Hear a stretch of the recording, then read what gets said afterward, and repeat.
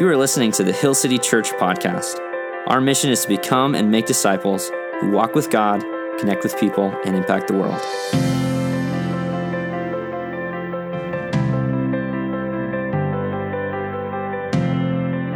Morning, church. So glad that you're here this morning. I want to say a special welcome to those watching online today. I'm super excited for this teaching series, which we are kicking off the year. It's called Rebuild the Ruins, and we're looking at Nehemiah and the story of Nehemiah, the life and times of Nehemiah. And if you have a Bible, you can go ahead and open to Nehemiah chapter 1. We're actually going to be reading through the entirety of the first chapter today in our sermon. So go ahead, and we'll get there in just a few moments. Last week, we kind of set up this series by talking about, primarily the story of Nehemiah is the story of a man who helps rebuild the walls of Jerusalem. But it's so much more than that. It's the fact that we believe and we sing to a God who can rebuild the ruins in our lives and in our world. Amen? And so we're going to be looking at that and learning about that. And Nehemiah provides a phenomenal example of leadership, of calling, of following the things that God is calling you to do. And yet the reason why Nehemiah is such a great leader is because he's a man of prayer. And so really this teaching series is kind of like a prayer teaching series in disguise, okay? Because every week what we're going to see is time and time and time again, the reason why Nehemiah has success and favor is because he relies deeply on God in prayer. He's one of those people that really is described in James chapter 5. Maybe you're familiar with this passage. James 5:16. The prayer of a righteous person is powerful and effective.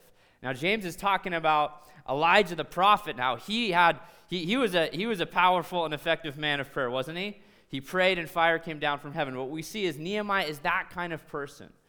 Do you know people like that? People that you're like, something happens in your life, or there's a heavy prayer need, and you want to make sure that person's on the list. That you're texting that person, you're calling that person, you want to make sure that person is praying for you, because you don't quite know how to describe it other than the fact that when they pray, it's powerful and effective. In the King James Version, James 5:16 says, the prayer of a righteous person avails much or accomplishes much. And it just seems like there are certain people that when they pray, it accomplishes something. It actually moves the heart of God in heaven. And I just want to ask you this simple question. Do you want to pray like that? Yes. And we're gonna look at Nehemiah's prayer. Most of Nehemiah chapter 1 is just his prayer.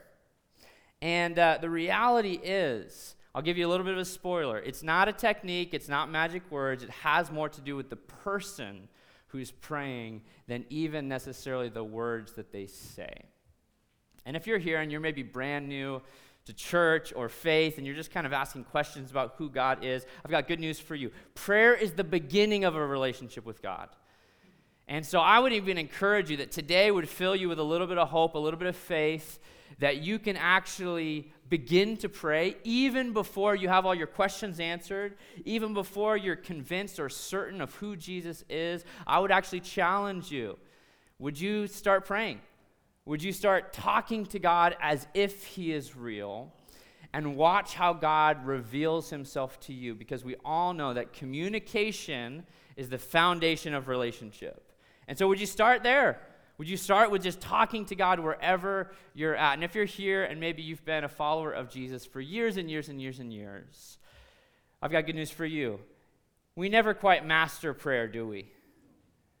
In fact, I would say the longer that we pray, the longer that I pray at least, the more I realize I'm just a beginner at prayer. And there's more that I can learn. And I don't know about you, but I have a hunger to be a powerful and effective prayer. And so we're going to learn how we can do that today. Are you there? Nehemiah chapter 1? We'll start in the first 3 verses. The words of Nehemiah, the son of Hakaliah. Now it happened in the month of Kislev, in the 20th year, as I was in Susa the citadel, that Hanani, one of my brothers, came with certain men from Judah, and I asked them concerning the Jews who had escaped, who had survived the exile, and concerning Jerusalem. And they said to me, the remnant is there in the province who had survived the exile is in great trouble and shame. The wall of Jerusalem is broken down, and its gates are destroyed by fire.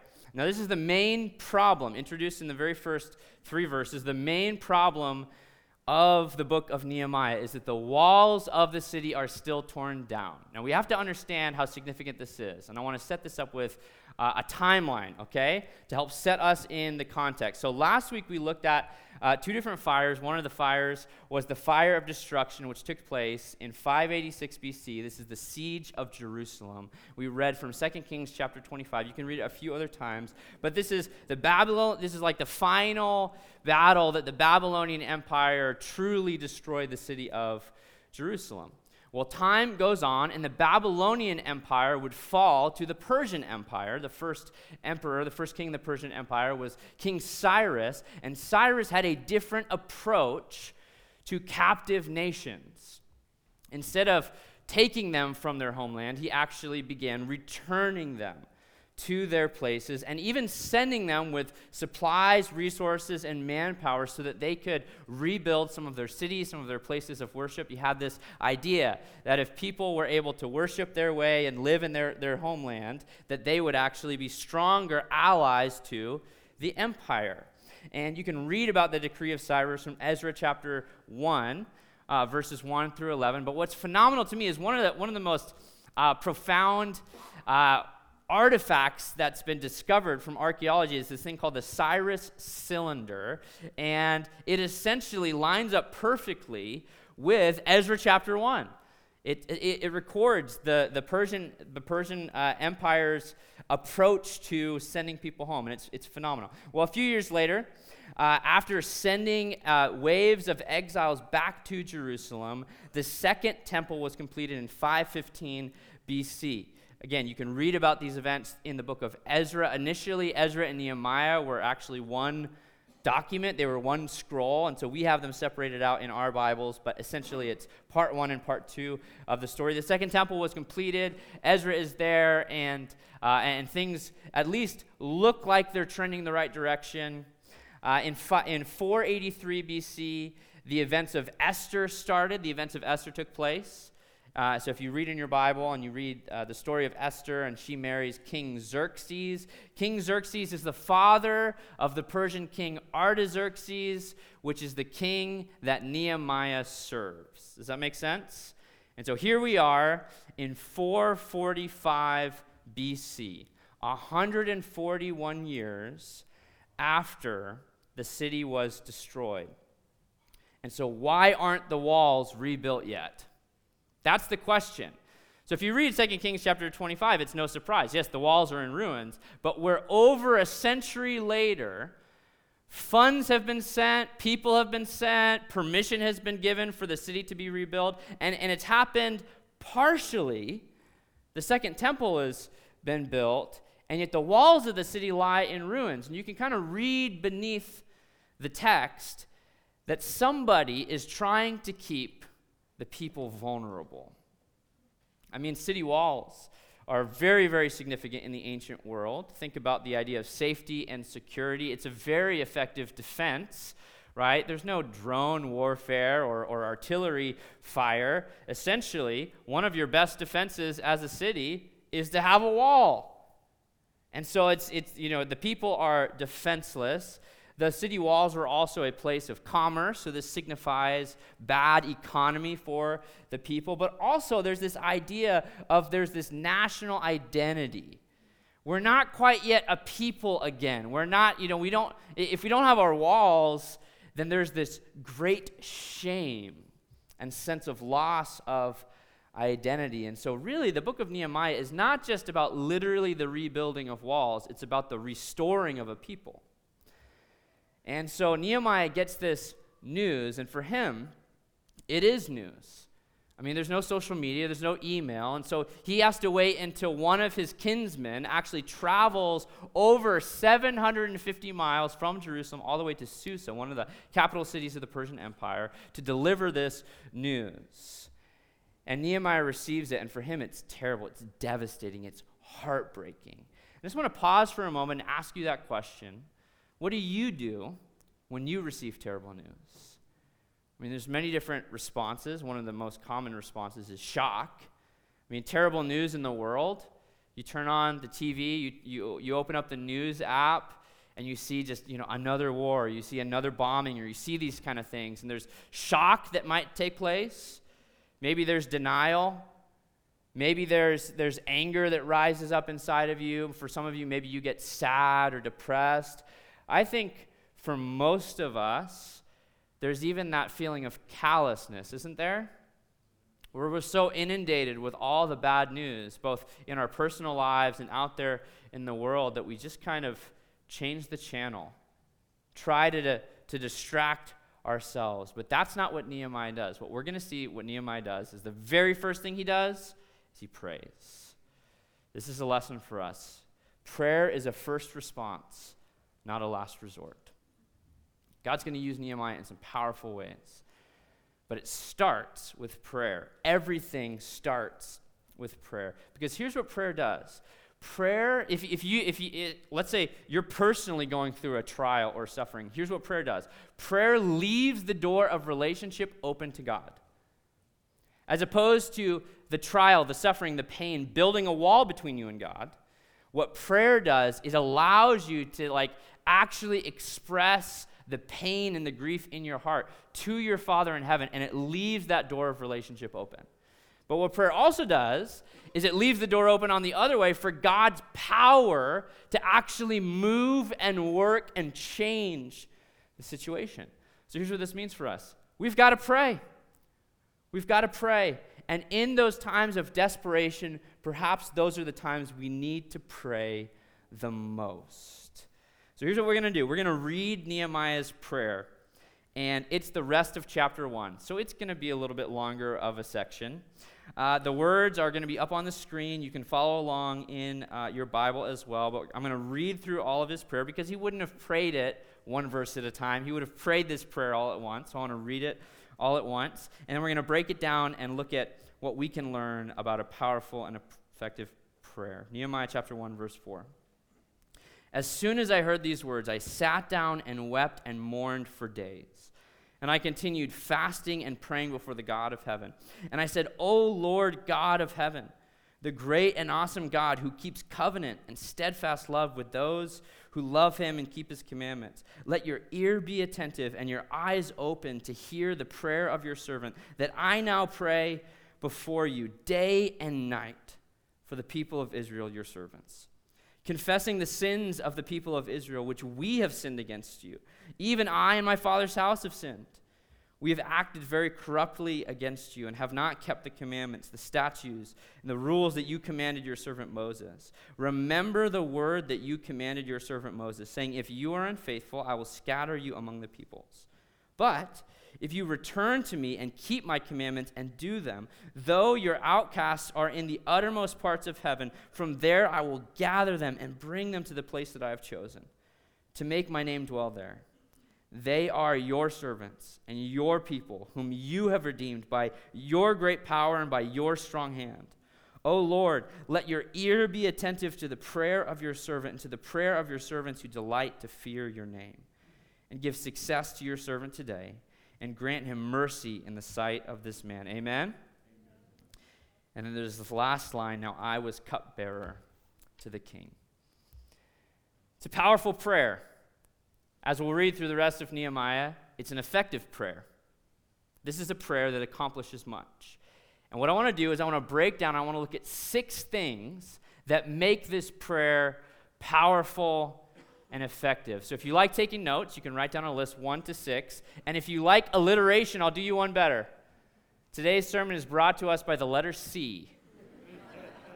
I worked really hard this week as a preacher, okay? Got all 6 of these start with the letter C. 6 elements of a powerful prayer. Let's jump in. Number 1 is compassion.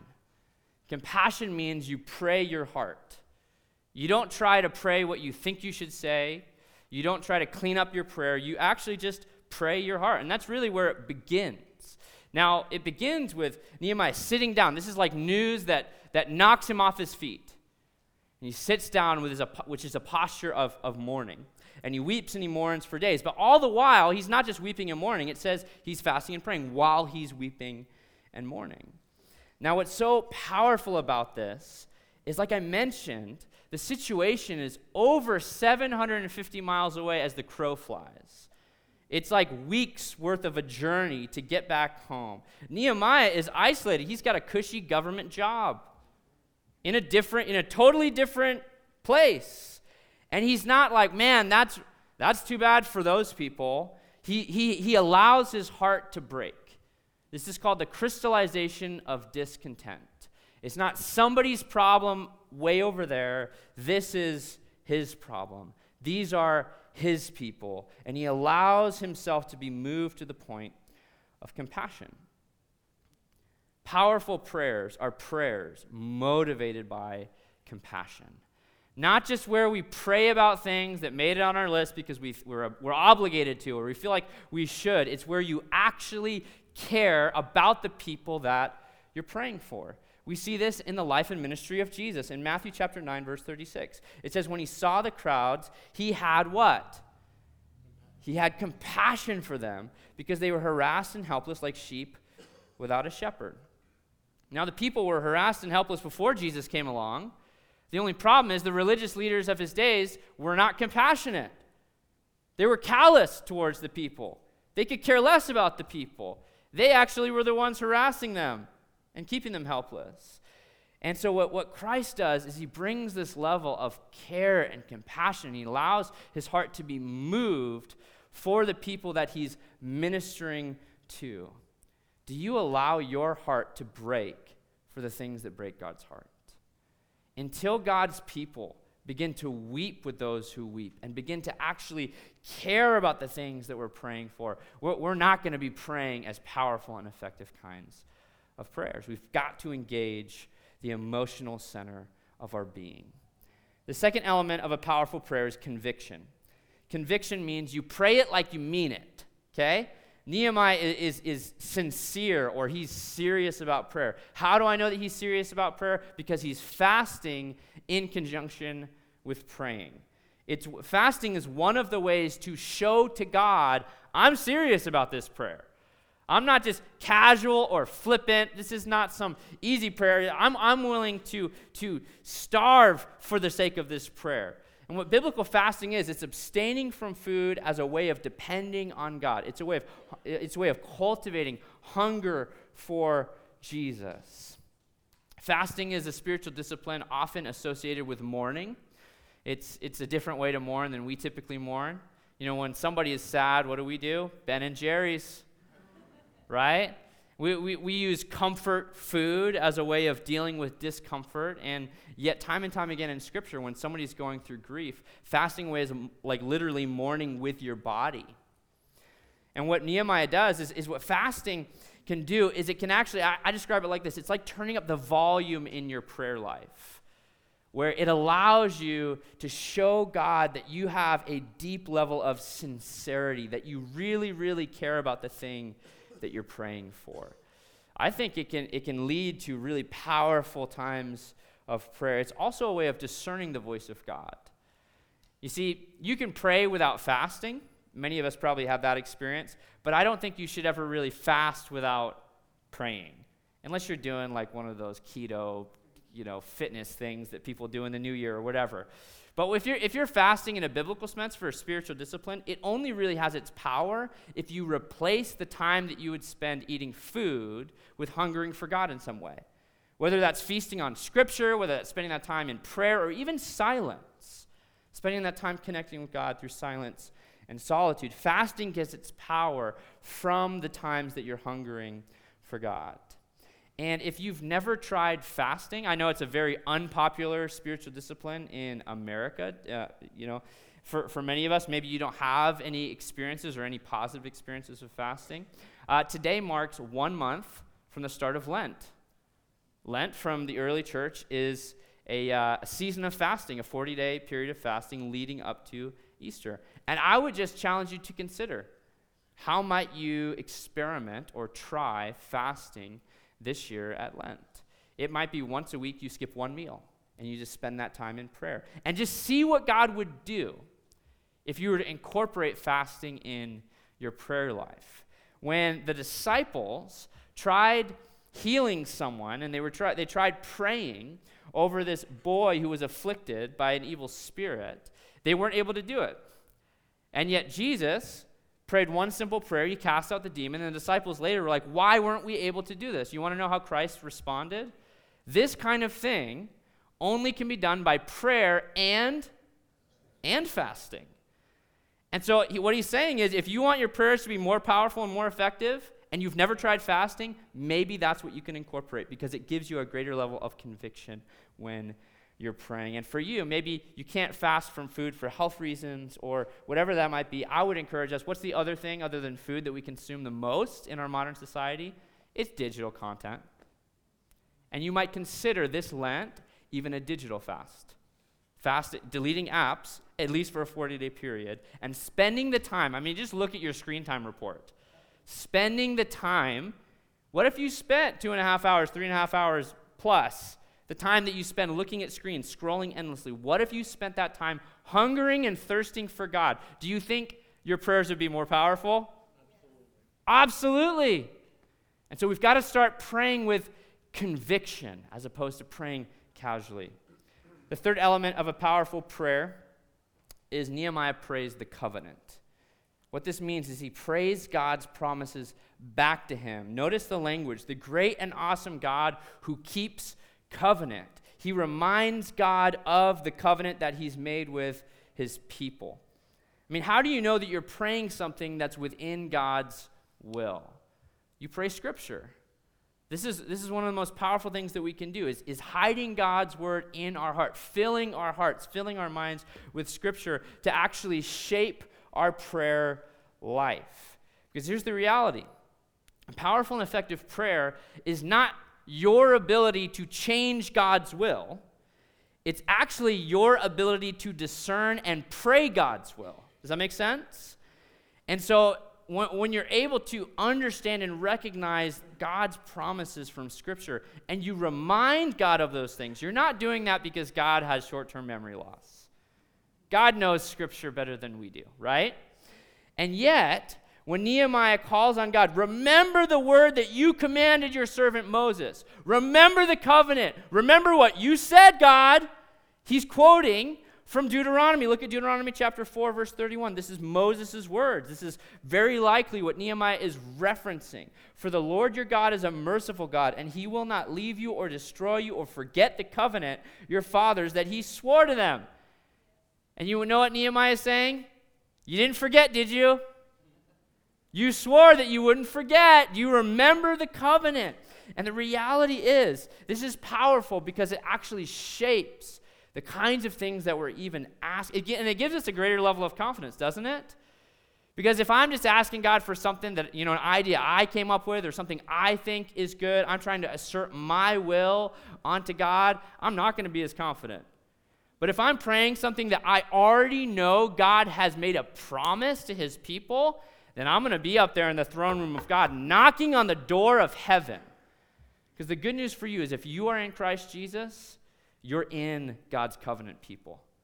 You're one of God's children. I look at Ephesians chapter 3, verses 11 and 12. Before Paul writes this phenomenal prayer that God would do more than we could ask or imagine, this is what he says. This was according to the eternal purpose that he has recognized in Christ Jesus our Lord, in whom we have boldness and access with confidence through our faith in him.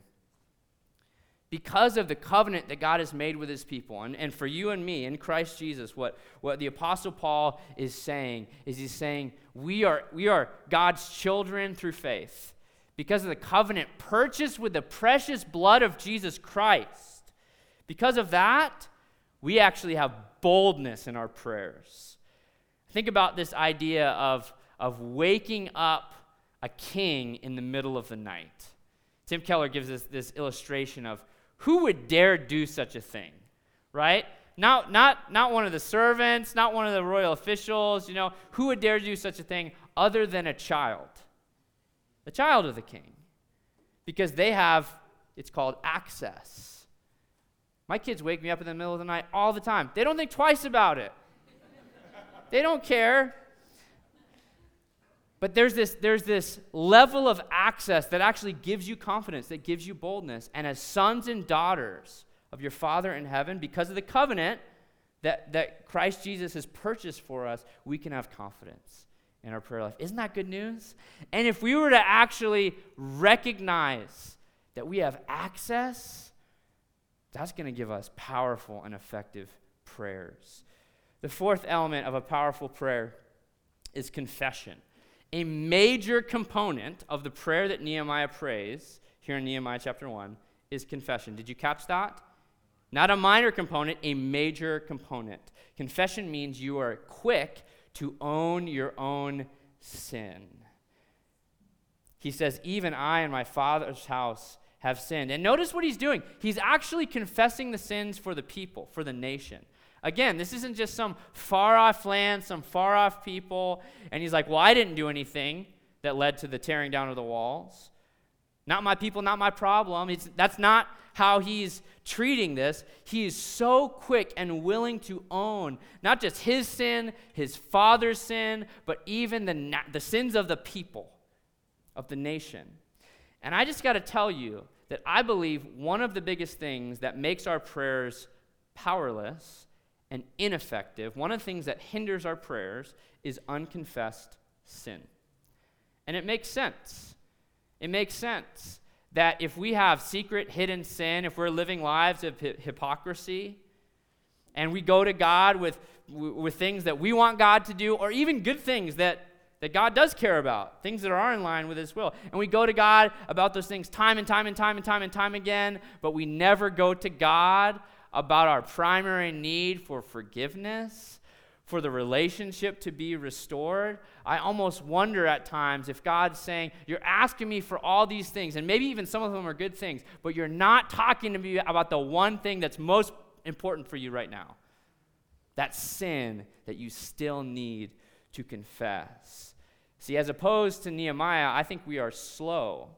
We are hesitant. We are at times even ignorant to praying prayers of confession. And just ask yourself, give yourself a percentage. How much percentage of the prayers that you pray are prayers of confession? Because when Christ Jesus taught us the Lord's Prayer, he added that line, forgive us our debts as we forgive our debtors, as a daily kind of prayer, as a regular evaluation, as a way to examine our lives and just ask the simple question. Not that you're moving in and out of salvation or anything like that, but is there anything that's disrupting your relationship with God that you need to just evaluate and bring before God and experience his grace anew? What Nehemiah does is he owns not just personal responsibility, he owns what's called corporate responsibility. As he includes himself, God, is there anything that I've done, my father's house has done, that has contributed to the situation that's taking place in Jerusalem? And I recognize this is a totally foreign concept in our hyper-individualistic culture. True? In our hyper-individualistic culture, it almost seems unfair. Like, why should I have to pray about the sins that somebody else did? Anyone have that experience when maybe you were in school and the teacher decided to punish everyone because that one kid made a mistake? It wasn't a mistake, it was intentional, but it was that one kid, right? Not you, not me, but it was like, and the teacher was, like, you all knew it was coming because the teacher was like, like they're having a bad day. Okay? If one more of you acts out of line, and then you're like, oh no, it's coming. And that one kid, they press the button and it's terrible. And then the whole class is punished. That's corporate responsibility. It's corporate responsibility. It's called being guilty by association, where you may not have been the actual person who did it, but you're associated. You're part of the group. Now, we don't complain so much about corporate responsibility when everyone gets a pizza party because one kid won the spelling bee, right? We like it in a positive sense, and we have to recognize it actually works both ways. It works both ways. There is a certain sense that we are not just isolated individuals, we are part of groups, and specifically when it comes to our theology, we are a part of a group known as the human race. This is what Tim Keller says. I first encountered this. Very challenging theology, but I think a very helpful theology if you're going to understand Scripture, because this idea comes up time and time and time again. This is a talk Tim Keller gave about 12 years ago on the concept of racism. And this is what he says. At the very, very heart of the Bible, what the Bible says about you and the human race, how sin happens and how salvation happens, there's corporate responsibility. And you see this in Nehemiah's prayer.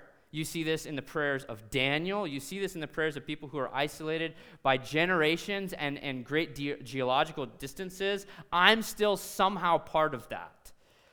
And we see this in Romans chapter 5, where the Apostle Paul tells the gospel through the lens of corporate responsibility. This is what he says in Romans 5:19. For as by the one man's disobedience the many were made sinners, so by the one man's obedience the many will be made righteous. And he's talking about how sin entered the world through Adam and how forgiveness and redemption entered the world through Christ Jesus. And so through Adam's disobedience, we are all part of that somehow. Like, not personally, obviously. I didn't take a bite of that fruit. I wasn't there in the garden. And yet what Paul is saying is somehow, some way, because we're all part of the human race, we're what's called guilty by association. Not personally, not because we personally did that, but there's some way that we are grouped with Adam. But that's the bad news. You want to know the good news of the gospel? By one man's obedience. Christ Jesus the righteous, who himself never personally sinned, took on the sins of the world by dying on the cross and rose in victory 3 days later. He was perfectly obedient to God's plan of redemption, obedient to the point of death on a cross, and we now can be what's called righteous by association. We get his righteousness because you or I didn't hang up there on that cross. Christ did in our place, and we get what he did for us. And this is a beautiful way of explaining the good news of the gospel. Now, in 1 John chapter 1, what the Apostle John writes is he says, if we confess our sins, he is faithful and righteous to forgive us our sins and cleanse us for all unrighteousness. And I'm just here to ask you that question. Is there something here today that you need to confess? That you need to bring before God your Father, and you need to just trust the fact that Christ Jesus has purchased your forgiveness already. You don't have to scrub away your own sins. You don't have to earn your way back to God. He says, if we confess, he is faithful. He is righteous to forgive us and cleanse us from all unrighteousness. And if you're here and you've never yet, maybe for the very first time, declared your faith in Jesus, today can be the very first day. You can pray and you can ask God to forgive your sins and lead your life today. And I would encourage you to consider that step of baptism. You can sign up, you can learn more at hillcityboise.org/baptism. But even if you're already part of God's covenant people, is there anything that's hindering your prayers, that's hindering your relationship with God? You can confess today and experience God's cleansing power today. The fifth C of a powerful prayer, the fifth element, is to pray continually. This means we pray with persistence. This is what he says. He says, I now pray before you day and night for the people of Israel. Nehemiah perfectly embodies Paul's words in 1 Thessalonians 5, pray continually. It's a very challenging Bible verse. How do you pray without ceasing? How do you pray? Is it every single moment of every single day? And it really has more of this idea of we're just constant in our approach. We're persistent in our approach of going to God in prayer. Now, Nehemiah, he gets this news in the month of Kislev, and we'll see in Nehemiah chapter 2, God actually answers this prayer in the month of Nisan, not the car dealership.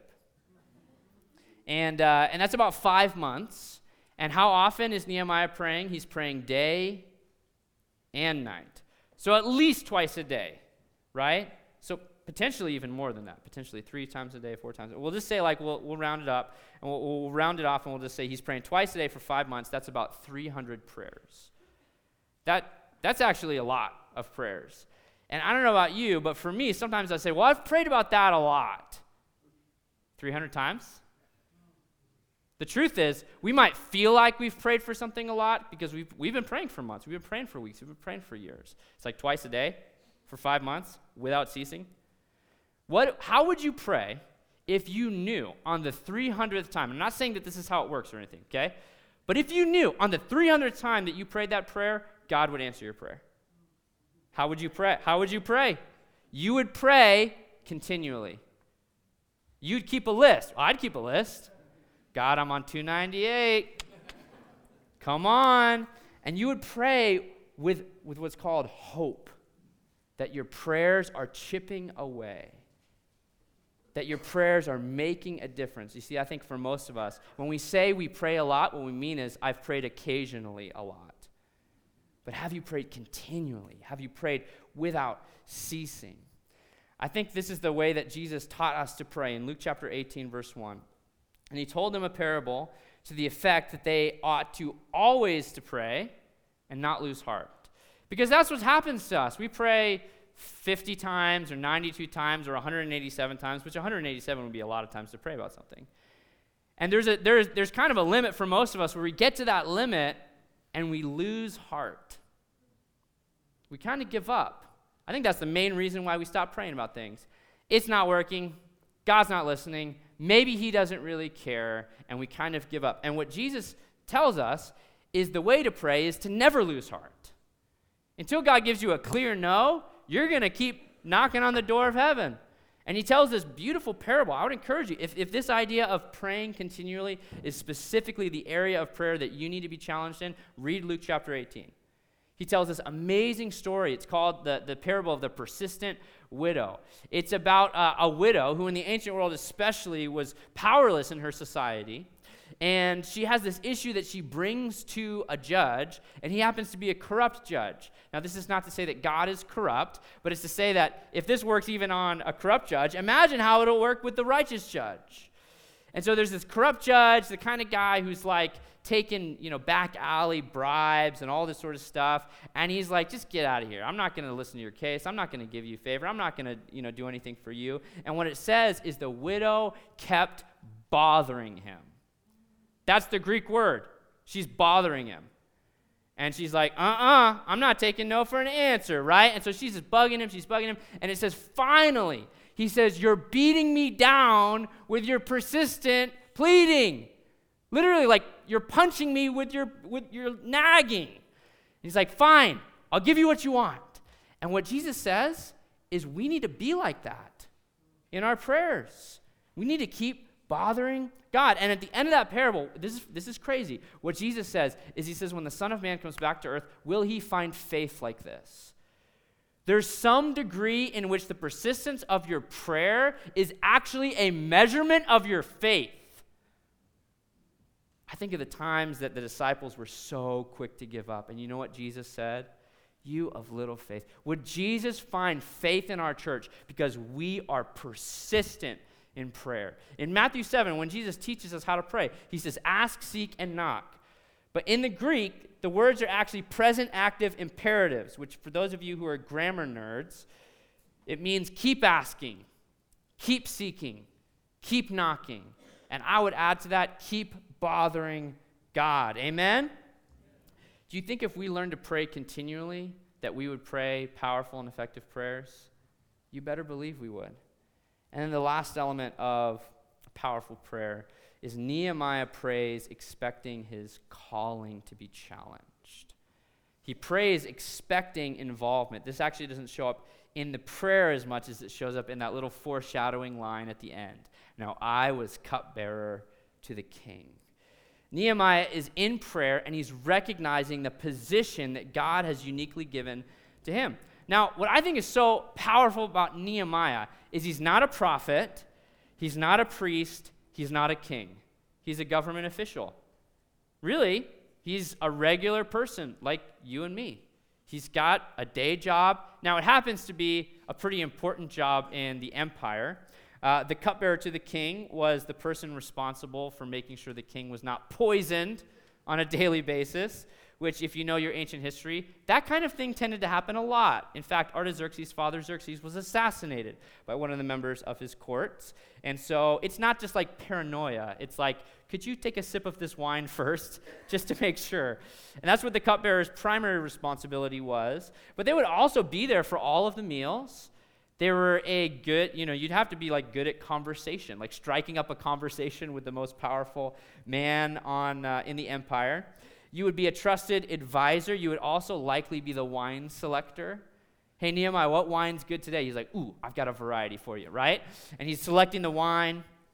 And you know what Nehemiah does is he recognizes that this is actually a position that God has given to him.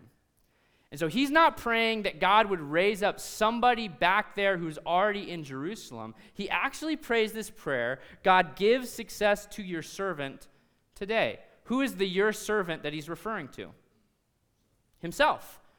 On a daily basis, before he goes to work in the morning, he wakes up, he's like, maybe today's the day. God, would you give success to me today? Now, here's what's so phenomenal about this. You can read about this in Ezra, that Artaxerxes was actually the king who halted the progress on the rebuilding of the walls.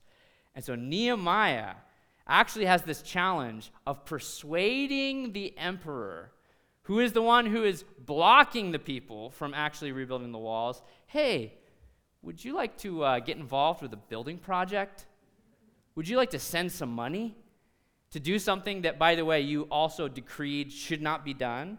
And so this is a very risky thing. And if Nehemiah speaks out of line, talks out of line, he's not just in danger of being fired, he's in danger of being executed. But he's praying on a daily basis, God, maybe today's the day. Give success to your servant today. Give success to your servant today. And he's watching and he's waiting and he's expecting involvement. What is a step of faith that God is calling you to take for the prayers that you are praying consistently? I think about this. Here's a few examples. Maybe you have a lost friend, family member, or neighbor, and you're praying that God would reveal himself to those people. Keep praying for those people, but would you also be looking for an opportunity? God, give your servant success today. Maybe today's the day that I would have an opportunity to share my faith with them, to encourage them. Maybe you have a friend who's grieving. They're experiencing loss or they're going through a very difficult time. Pray for those people. Pray that God would be close to them, that the Holy Spirit would be the comforter that Jesus promises he is. But would you also just shoot him a text message and say, what's your favorite coffee again? What's your favorite dinner? Could I buy you lunch? And just offer a tangible, practical way to help that person. Maybe there's someone struggling financially in your life, and you pray for them. You pray that God would provide for them with eyes wide open. Amen? Let's pray. Father in heaven, we just acknowledge today that we have faith, and yet we ask for you to help our unbelief. Specifically when it comes to the prayers that we pray. We call on you to move. We call on you to raise up a generation after us who knows you. We pray for revival in our time. We pray for healing for many, many people in our church, in our families who need healing. We pray for that. We pray for provision. God, I pray for reconciliation, for relationships and marriages that are struggling. God, we pray for you to do these miracles that we believe you can do, we know you can do. Would you give us the faith to keep praying, to keep knocking on the door of heaven? And God, we believe that the things that we've seen you do in the past, that you can do again. We ask these things in the powerful name of Christ Jesus.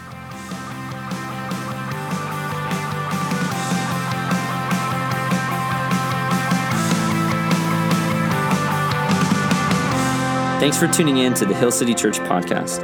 You can find out more about our church at hillcityboise.org. Follow us on Instagram and Facebook at Hill City Boise. We hope this teaching has encouraged you and helps you follow Jesus with everything.